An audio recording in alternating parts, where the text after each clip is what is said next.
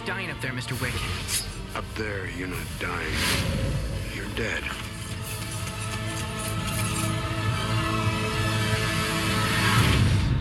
Well, it's time to take it to the limit, the vertical limit. It's the N to Z of film. I'm your host, Andy James.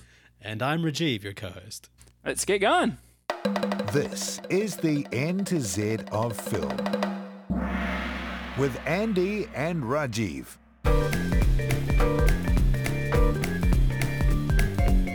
And we're back. If you hadn't guessed, today we're talking about vertical limit. Is it the vertical limit? Or just vertical limit? Not...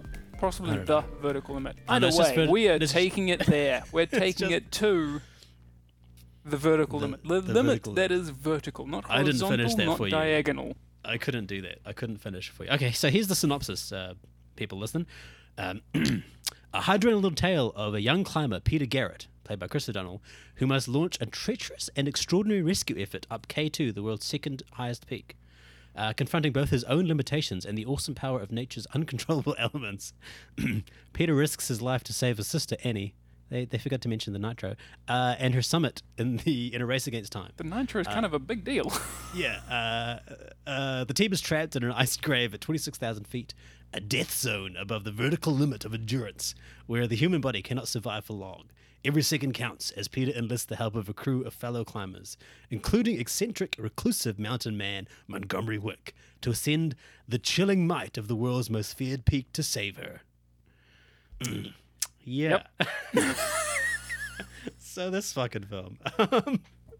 I haven't seen this film since I think we got it out on video and watched it. I have a sneaking suspicion I saw it in a cinema, to be honest, but yeah. I just remember sitting around with a whole bunch of our mates watching this. Did we like it? In that it was an enjoyable piece of trash.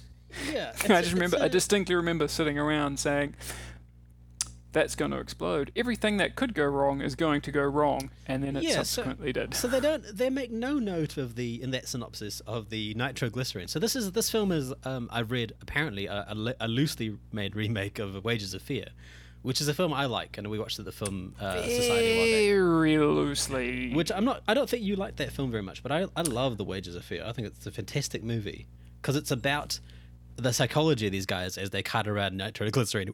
Whereas this film is not about the psychology of anything, as far as I can tell. No, the only thing I didn't really like about The Wages of Fear was the end.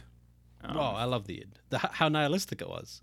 Oh, just that the one, spoilers, I guess, for a really old film, the one guy makes it through and then he's driving back and he's driving like a complete asshole. Oh, right, yeah. And then dies. Like, well, okay, well, away from that amazing Frenchy film and to this ridiculous film. They take nitroglycerin up this mountain to save his sister. Before we get there, let's talk about the opening. Let's talk about... Oh, my God. What the hell? Amazing CG eagle. Eagle. And when we say amazing, listeners, we mean terrible. Still better than Holy Birdemic. Shit.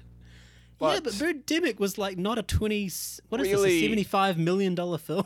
Really not good. Well, yes, but it was also 2000. And it's such a 2000 era film as well. Bloody hell. Yeah, but you're talking about... I mean, we had CGI animals by 2000. We've had Jumanji.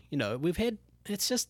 I don't know what is going on with that eagle. Why do they didn't just... I mean, it's that old problem where they've gone down that path and they can't turn back. Real eagle? Yeah, why can't you just use... I mean, they had stock footage of avalanches in the film. Why couldn't they have stock footage of a real eagle? Very just obvious stock footage as well. Yeah, but why not? Like, we'd just accept that, and then we cut to Chris O'Donnell because he's a nature photographer with his camera out. We can do that. We don't have to... Because we don't even track that CG eagle into his face or anything. Like, it's just a throwaway shot. It just goes to... They follow it until you come to Chris O'Donnell and... his sister Robin Tunney on the side of the mesa, but it's in a wide shot. It's a weird choice. I mean, the film is full of bad comping. We're doing this film because it relates to New Zealand in a sort of weird tangential way. I mean, the movie was entirely filmed in New Zealand and Pakistan and Utah, and I imagine it doesn't say anywhere online, but I imagine there's a shitload of studio filming.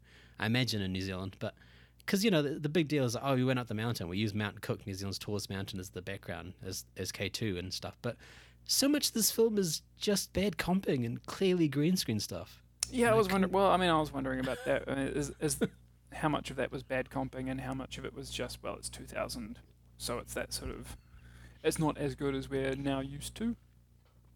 Maybe. I'd have to go back and look at things. But I mean, there's comping in films by Spielberg and stuff that's not that bad. I just couldn't get the constant bad comping. I mean, there's probably good comping in there as well, but it's just all over the show, and I'm like, what is going on? I just kind of here? went with it after a while, actually. Yeah. Yes, so on the climbing, and then their dad, who is climbing ahead of them, falls because two dummies drag him down with them, and so he has Chris O'Donnell cut the line, so him and his sister can survive. And a close-up of Chris O'Donnell's face as he's making that decision where he's looking down the barrel of the camera that seemed like a shot from an SNL skit. I loved that shot. I was just like, this shot is hilarious. And he's like hyperventilating. In research for this film, I did go and read a few blogs about this movie, and clearly, as you'd be able to tell immediately, this film is really hated by mountain climbers a lot. I was wondering that. I was really wondering that. That opening scene, because I don't know anything about mountain climbing. I don't know jack shit about it, but I did think, man, those carabiners and shit are just flying out of the wall, and people are plummeting to their deaths, and like people are like, a lot of people online are like, yeah, this shows.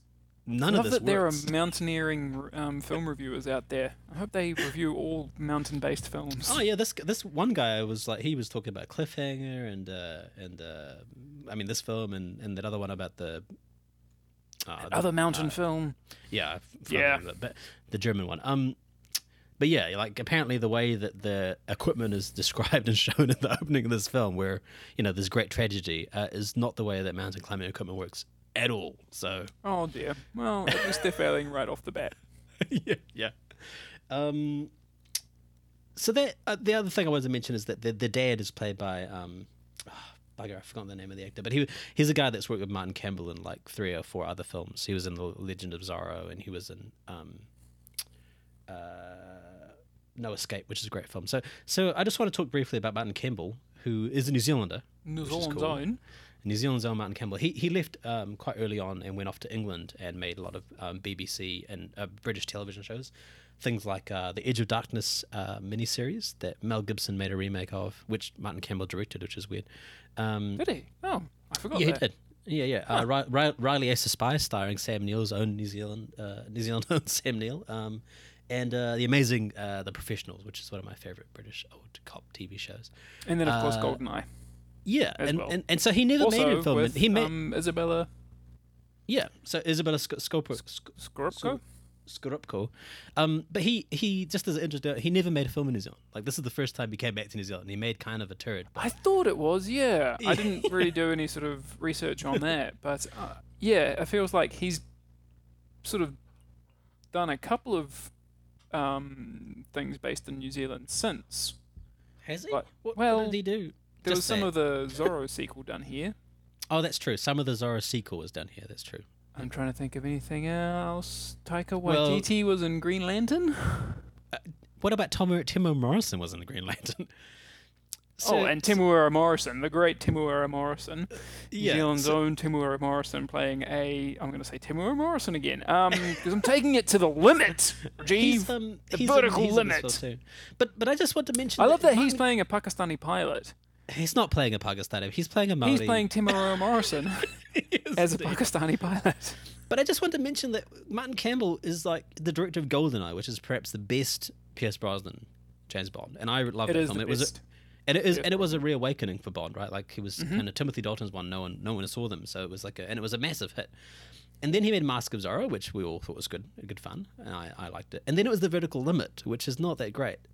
And Legend of Zorro and Beyond Borders, Casino Royale, which is another reimagining. So they get this Martin Campbell come in to reimagine James Bond. He's the Bond guy, apparently. Yeah, but his films are so hit and miss because like some of these films, I'm like, these are great films and I love them. And then there's Vertical Limit. So I think he's just the guy that works really well within the studio system. Not really well, like works within the system and gets given stuff and can make gold if it's gold. And if it's not so good, it's hard Which is, to I mean, fix. and that's, as Liam Neeson would say, a very particular set of skills. And Yeah. that's fine. And that's fine for what they are. Just, yes, Vertical Limit is not... It's interesting thinking about Vertical Limit. So this came out in 2000. So this was... Must have been shooting around the same time as that other fabulously, sometimes mountain-based New Zealand film, The Lord of the Rings. I was wondering where you were going with that. I was like, what are the New Zealand-based mountain film? Okay. Right, yeah, it would have been. I mean, Lord of the Rings was 3 years before they released the first one. So, yeah, they started filming They in were filming 97. yonks. So, yeah.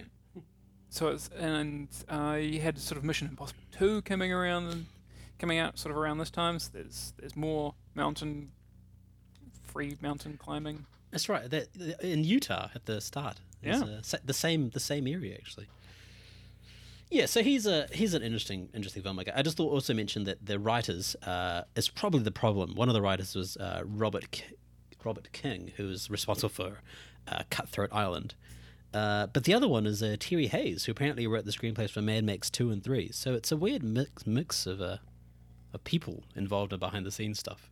Well, there's also a weird mix of people in front of the camera, because you got Chris O'Donnell, late 90s, 2000 leading man, I guess, who's sort of fine enough.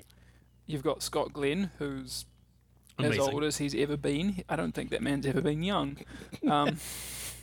He's amazing. And then you've got people who is filled with like, hey, that guy. Hey, Yeah, that guy. Ben Mendelsohn. Who's now specializes in creepy, dangerous dudes now, but obviously at some point in the past was like funny Australian guy. And he's great. He's hilarious. He is great. Him and his brother, the guy played by Steve Lemarcon, Cyril and Malcolm, are fantastic in this film. And my favorite part of the whole movie. Yeah, they are absolutely the best. And then you've got Isabella Scorupco, who is also in the fantastic Reign of Fire. She was, yeah. And yeah, it's a great film. Goldeneye. In Goldeneye. She was great in Goldeneye. Yeah. Yeah. And the guy who's now Longmire. Shout out to the Longmire listeners. That's right, Robert Taylor. Yeah, yep. Who's super Australian in this. And super masculine. I love his character. Yeah. You got Timur Morrison. You've got Alexander. Alexander Siddig. Yes. Siddig, yeah. The guy who, Prince Martell on Game of Thrones. That's true. I was going to say he was on Deep Space Nine. But also that. Yeah. Prince Martell. So it's... oh, man, but geez. And he was born in Sudan, somewhere in the Middle East. I was just going to make note of the brown face in this, but we'll talk about that in a minute. If you want to keep going about the cast, is there? No, that was pretty much it. But yeah, it's you've got Tim, Maori guy, supposedly playing a Pakistani guy. Like, I'm an Indian, and his in Pakistan they speak Urdu, which is kind of like Hindi, and that's kind of like the language that my family speaks. And his pronunciation is awful. It's really bad. It's terrible. I was wondering how that would. Yeah, no. I just said, he's playing a Maori. Like, there was a small, like, I think Tim is great, and I guess this is just one of those sorts of films where they're not worrying too much about this sort of shit. So he wasn't really doing an accent, and maybe he tried and it was embarrassing. So they were like, it's probably safer just to go with who's kind of ended up doing slightly Britishy, because I guess that's what educated folk in India sound like. But there was like a slight attempt. Did he even? There was a slight attempt Britishy? where he kept saying "vidi" instead of "very." Very, very good. Very, very good. And I was like, well, that's something, I guess. I feel like I've heard or read an interview with Tim where he has said, he didn't try so much early on in his career to, change his accent or anything. People like Arnie never did. And I think it's weird. But to be honest, I'm kind of like, well, the casting people like this, the look of this guy, and he came in and auditioned for something, and I'm kind of okay if they don't do an accent, because sometimes if they attempt an accent, it just becomes a cartoon. Like, I'd rather the person gets a bit racist. Yeah, I'd rather the person be of the ethnicity that he's supposed to be playing. And if he isn't, then it's okay. Like, I worked on I worked in a film based on the White Mouse here in Wellington, and it was about French resistance. Nancy Wake was New Zealander in the French resistance, and everyone in the film was supposed to be French, and a lot of them were doing a French accent not very well. I mean, hopefully no one listened to this. They were talking like this. Some of them were thing. great, but there was an actor, John Bache, who was supposed to be like the father, and he was of the boyfriend, and he just did a British accent, and I was like massive respect, because I'm just like, if they're French, they're gonna be speaking French. They were already speaking English, so there's always a weird a weird thing. Call. It's like when you have World War II films and all the Nazis are played by British guys. Yeah, but would it be worse if they were trying to do it English in a German accent? Well, you've got Sean Connery in Hunt for Red October. It's weird, Yeah. and this film like packs it in. So they've got a Maori guy playing a Pakistani guy. They've got born in Sudan. I'm not sure where he was. Was he Alexander? Was he raised there or? No, I think he's raised in England, but he I mean, you can tell he's he playing looks, like he a, looks Middle Eastern-y, so that's fine. Is he also playing a Pakistani? They sort of never really. Well, his name is Kareem, so Kareem. he's playing something. He could be a Middle Easterner. Who knows? But his brother Ali is clearly not is a Maori guy. Oh yeah, oh yeah, and then Isabella Scorupco, who's Eastern European, I believe, is playing a French Canadian. That's right. She is. She's playing a French Canadian. It's weird. Look, it's kind of all over the show. Yeah, but white people playing white people is fine to me. At least they've got two Australians actually playing two Australians. Sean Connery playing a Spaniard / Egyptian is fine. But the brown face is just weird. I mean, Tim Morrison, at least he's brown, but like the other cast of characters is Augie Davis, who's the guy that gets his leg broken at the start. Chris is amazing. Like he's Chris O'Donnell's a nature photographer, and they're taking photos of snow leopards, and then they're leaving to go to help them out, basically. And then he falls over. He turns back to look at the camera. It's really weird. I'm not quite sure what he's looking at. And then he has this massive. Oh, it's basically fall. like a turnaround to say, "I'm a massive idiot who doesn't look at where he's going." Oops, I didn't look where I was going, and now I'm falling, and I've smashed my leg up. But he falls over like he rolls over like 3 times, and then wedges his leg in between a crack in the rock and cracks it. Because everything that could go wrong in this film will go wrong. And it's so good, and that's the inciting incident to have Chris O'Donnell be picked up in a helicopter by the Pakistani military, which is piloted by Tim Morrison, so that his friend can get medical attention, and takes him up the mountain to closer to the summit of K2, as far as I can tell, in order to get his friend medical attention. I'm None not of this sure. film makes any sense. I don't know, yeah. And then we bloody forgot Bill Paxton. Yeah, I was going to get to him. Bill Paxton and Robin Tunney. Robin Tunney playing the sister of Chris O'Donnell's character, are stuck in a cave with Nicholas Lear's. What is he? The mountain expert with them. So he's like oh wait, slimy. so okay, let's back it up a bit, shall we? So we've got Bill Paxton, who's a Texas billionaire guy who wants to get to the summit of K2, and he's got some new airplane. He's like a Richard Branson stand-in almost, but more evil. Wants to get to the top of the mountain so he can wave at his plane going overhead, which is also once they get into the crevice and sort of never mentioned again, which is whatever. But so there's the guide, there's the man who's leading the expedition, Bill Paxton, Robin Tunney, and then 2 other random guys who I don't know that we ever actually see their faces, but who are just brown wiped guys. out in the avalanche. One of them is not random. One of them is Ali. Oh yes, that's right. Kareem's brother. Right, Kareem goes up. Yeah. Apparently, and I can't quite figure this out, but Ali, the character of Ali, that's Kareem Alexander Siddig, goes up, his brother. In the credits, there's a character called Ali that is played by Alistair Browning. Now, I don't know whether it's because I freeze-framed on this to make sure it was him. I'm only mentioning this because Alistair Browning was the Dutch soldier in Merry Christmas, Mr. Lawrence. He was the guy at the very beginning.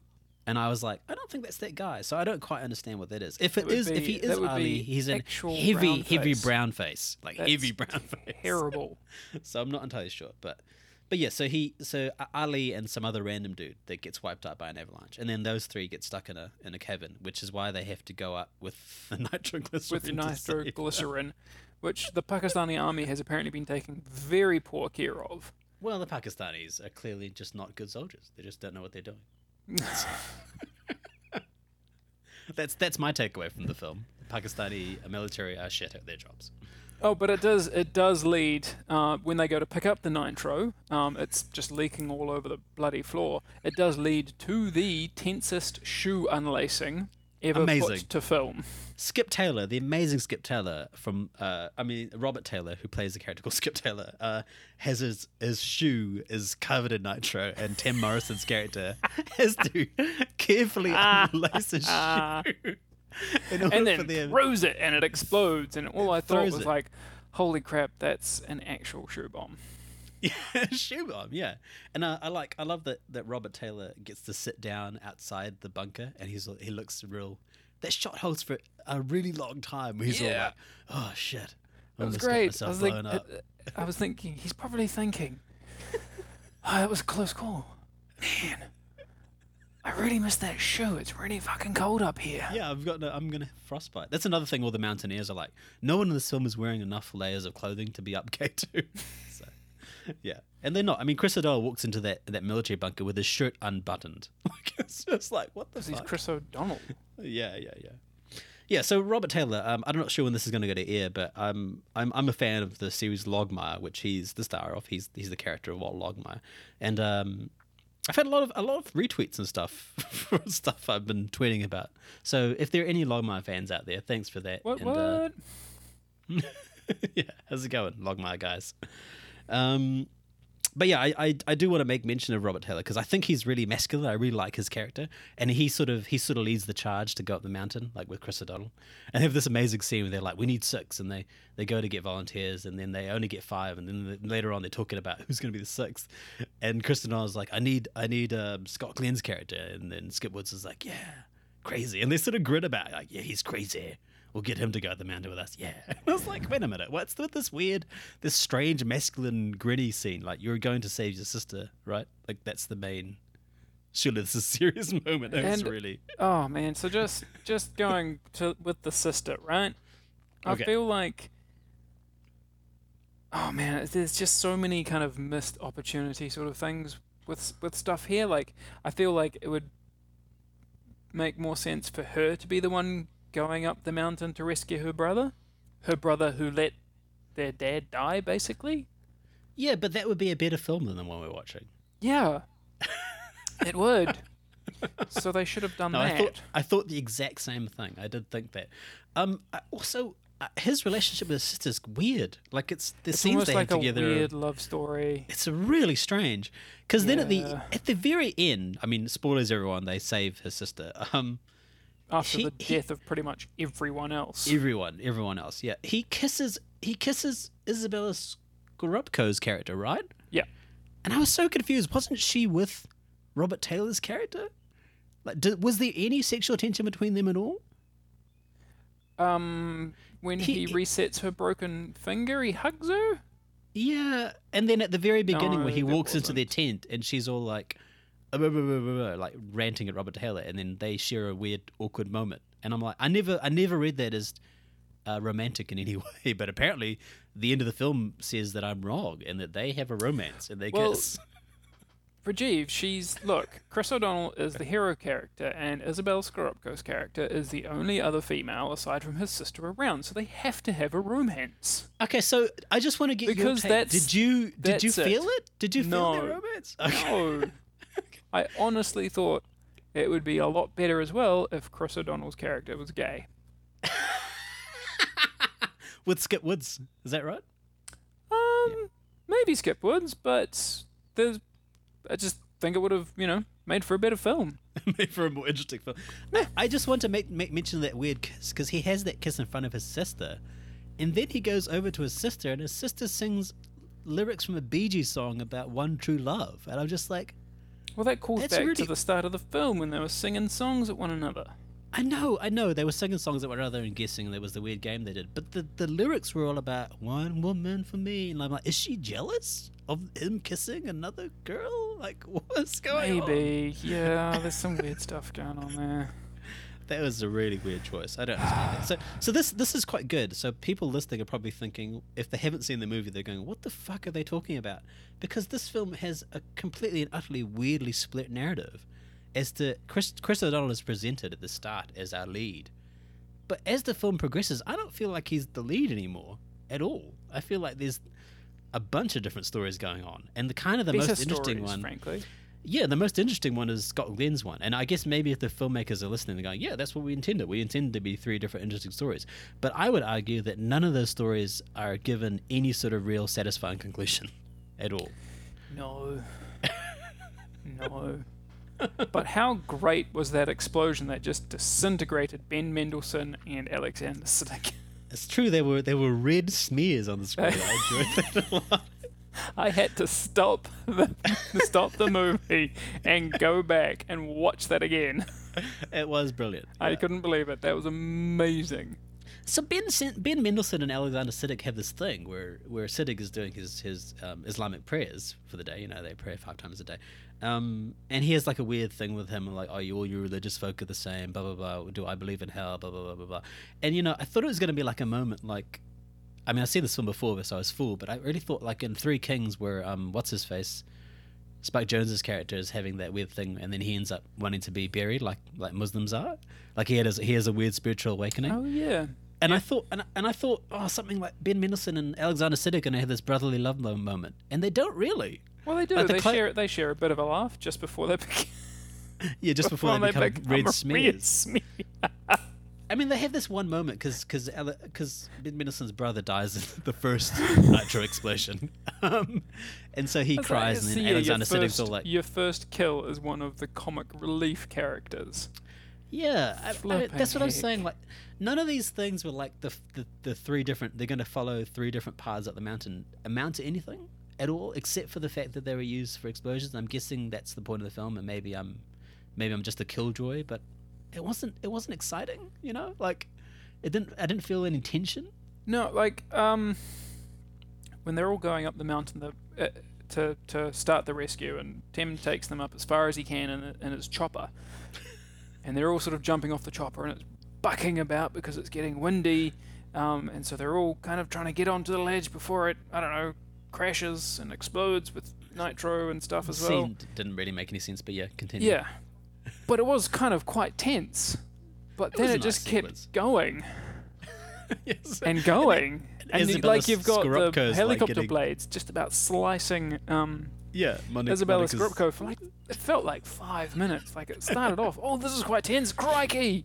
And then she just keeps screaming. And she's like, ah! Yeah, she just lies there screaming. Okay, cut back, and then cut back to her. She's still lying there screaming. Cut to them trying to get out of the chopper. Cut back to her, still lying there screaming. Oh no, she's got up, and the blades are like chasing her. Yeah. It was. I mean, the film is full of scenes like that. So I don't know. What can you do? It's just it feels almost like a more, I don't know, innocent sort of film. Yeah, I just, Scott Glenn has his backstory. His wife ends up, he reckons, and he's proven right, that Bill Paxton's billionaire ends up being the reason why his wife was dead on the mountain. We can go into we don't need to go into the backstory of it, but the whole thing is that he's out to get his revenge, which I'm like, this is interesting. This is a much more interesting story. And then when he does finally get to kill Bill Paxton, it's kind of lame. Like, he just cuts a rope, so it's like a callback to the start of the film. But I really wanted to see Bill Paxton suffer at the hands of Scott Glenn. We don't even get a shot of Bill Paxton's face as he falls into the darkness, going, "Oh no, I'm going to die!" Like, it was just kind of like, it was just a limp. I felt like it was a limp ending. Yeah. And it was weird because it all sort of ended limply, and then the end of the film, for some strange reason, Chris O'Donnell is placing these monuments on this pile of things. The fallen monument to the fallen or whatever. Yeah, but the final shot of the film isn't like his dad or anyone that's connected to him. The final shot is like the Australian brothers. Maybe Martin Campbell knew that they were everyone's favourite characters. It's really weird in frame. I was like, why are we ending on that? And I was like, clap. Yeah, I clap. I like those guys too, but it was weird. It was a weird thing. One thing I wanted to make a mention of is the blood pack explosion, which is my favorite thing. Phenomenal. In the film, actually. Is the three that are trapped in the ice Bill able Paxton to signal. kills one of them and then Kills one drains of them. their blood. He drains their blood in order basically to make a blood bomb. Yeah, so that they can signal where they are. Like they put this blood bomb. I didn't quite know how they did it, but they shoved it up through a hole in the ice above their heads Through and the exploded crevasse, it. and then I think there was So a there was like a flare or something. I don't know. A big bloody patch on the snow, and then that helps Scott Glenn and helps Chris O'Donnell and his lady friend find them, and then they put the nitro down and blow a gigantic fucking hole. Oh yeah, like we've seen this nitro explode 2 times now, and they were big fuck off explosions. And he was pouring that nitro, and I was like, "Are you still going with that stuff?" Like the way that they have nitro explode in this film, I actually looked it up online to see if it was that volatile. So I'm probably on some sort of watch list somewhere now. Probably, yeah. And I imagine it thanks, was, right? Vertical Limit. Nitro is volatile, right? It's pretty volatile, but it also freezes at like 13 degrees Celsius or something. Which is so, that's why it's in those thermal canisters. That's the reason why it's in those canisters. That so leak. they're basically carrying nitroglycerin around in a thermos. Yeah, exactly. But that explosion is so big, and then we cut to the inside of the hole, and they're fired. Yeah, like they're no That was- Robin. Yeah, they're just down there, and then they bring them up, and that's kind of the end of the film. Well, he tries to bring his sister up, and so because it's vertical limit, and they got to Her take it foot to the gets limit, cut. she gets stuck because foot gets everything's caught. gonna go wrong. But that's fine. That's This just is like one of tropes. the ultimate expressions of coincidences can't happen for the good guy because then it looks lazy. Coincidences have to happen for the bad guy, or coincidences have to happen to stop the good guy. Yeah, but I wouldn't happens. argue that that's a coincidence. I think that's just a trope where, like, at the last minute anything goes wrong. Like, they're counting down to the bomb, and he's going to cut the green wire, but then he gets, I don't know, hit in the face by the bad guy, and he has to go back. It's just that sort of thing, right? It's not even that. It's not even as good as that. What you just described is a better scenario. Because it has an active participant. It has 2 active participants. This was a prone woman and a rock ledge. Foot stuck in the rock, yeah. Yeah. Also, that whole thing, like the fractured narrative and unfocused, like, you know, you follow these 3 characters, and then Monique, like Isabella Scorpico, like after her partner dies in the first explosion, like the avalanche, she just finds Chris O'Donnell and Scott Glenn and joins up with them. She's like, hey, what's up, guys? And then, I thought yeah, they the were other guy following blew up. All right, bye. Cool. I thought Let's they keep were going. following 3 wildly divergent paths up it the just- mountain, but yeah, apparently and then not, she's as far as I could tell. Nurse that was studying to be a doctor, but then decided to come up to the mountains for a few years or something, and then got sick of it, and so she wants to go back to Paris. But There's just too much stuff going on. I feel like there's too much stuff. Maybe I'm just dumb, but I felt like there's too many things going on. no, there's too many things, and they're not explained enough. Yeah. There's no time. We sound like effort idiots. We just see there's given too to many things and they're not explained enough. Look, We're just dumb. we're obviously not smart enough to comprehend the film, yeah. Clearly not. comprehend the true vertical nature Of the film. of the narrative. Maybe Yeah. that's it. Maybe that's it. The film is building a narrative that takes you past the vertical limit of human endurance. Sure. If that's what you want. I've in my notes I forgot to mention about the brown face. There's one brown dude in this film, and that's Roshan Seth, who plays the Pakistani commander. I wanted to make mention of him because he was in The Amazing Gandhi as Wait. You mean is he Pakistani? he's an Indian actor. He's an Indian. And Pakistan used to be part of India in 1947, so it's close enough. So close. So close. I don't know whether Pakistan has many actors. Please correct me, people out there that might be listening, if Pakistan has an active film industry. They're exporting actors to act in Western films, but I don't think they do. But he also, not only did he play a key character in 1982's Best Picture winner, Gandhi, He also played Dalsum in Street Fighter. Oh, good. So at least this wasn't the only terrible film he was in. He was in, yeah. Would you? So I think we're wrapping up now. But would you call this film terrible? You just described it as terrible. Is it terrible? Terrible in a good way. Is it enjoyable to watch? It kind of is, because it is just so goofy. Yeah, Like it is goofy. Like it is. It's really goofy. Like, and I do feel it's kind of, it's very 2000s or very 90s almost. It's very 90s. Yeah. You know, they don't. I feel like there's not a lot of big type films that are made with this kind of small of a scale. Yeah. Yeah. And I kind of liked, and it was just like, it was. Yeah, there's a lot that doesn't really work about the film, but it has a bunch of really cool explosions. It does. I felt like it didn't go far enough. Like, I'm like, oh, there's goofy stuff in here, but it's not goofy enough. Like, I think they still think they're making a serious drama. Yeah, it could definitely be goofier. Yeah. But it does get pretty goofy. I mean, yeah, we mentioned the stock footage of the avalanches, which as I was watching, I it's like, expect that Jesus, themselves. this is Star Trek fucking original series level of. Here's a shot of an avalanche. Here's some people falling over. Totally the same things. There was that one that first when the people get trapped at the mountain. There's that first avalanche that kills Ali and his mate. His mate just goes flying before the snow even gets to him. Like, that was a weird shot. I don't know. But that's the only time you see the avalanche and the people interacting. Every other thing is like, I can actually see the film scratches. Oh, I see what you mean. Yeah.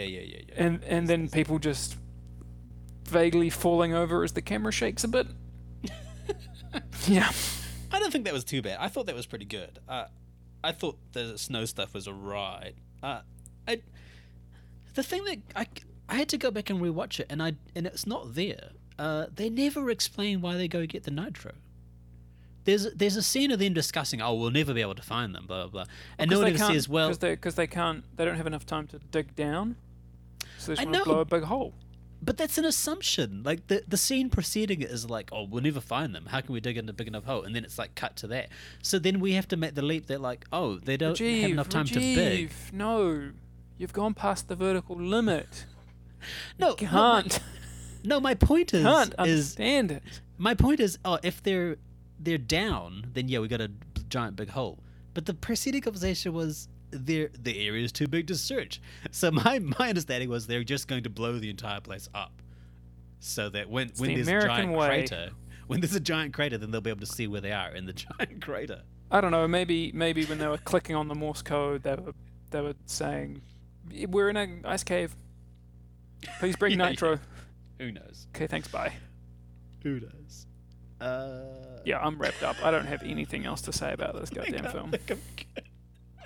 You're the reason we're watching this. Remember that, because you don't have access to certain films, so this is what we're doing. Yep. Hey, and look, it's enjoyable enough sort of film, and it is goofy and kind of endearing for that. But I think I'd much rather watch a different Martin Campbell film. Yeah. Royale or Goldeneye, for example. Yeah, exactly. Or Green Lantern even. No. Okay. All right, I think we're good. Let's wrap that up. Any final thoughts from you, Rajeev? No. I would recommend watching it. It's fun times. I wouldn't recommend ever seeing it in the cinema if they're doing like a replay of it or anything. I mean, there's some big stuff in it. But it's silly enough and fun enough to watch. 3 stars. We're giving ratings now. I'll give it 2.5 thumbs out of 2.5 frostbitten thumbs. Yeah. Cool. See you guys next week. So that's episode 2 wrapping up. We haven't decided what the next one's going to be, but you can find me on Twitter at Rajeev Film, RajeevFilm.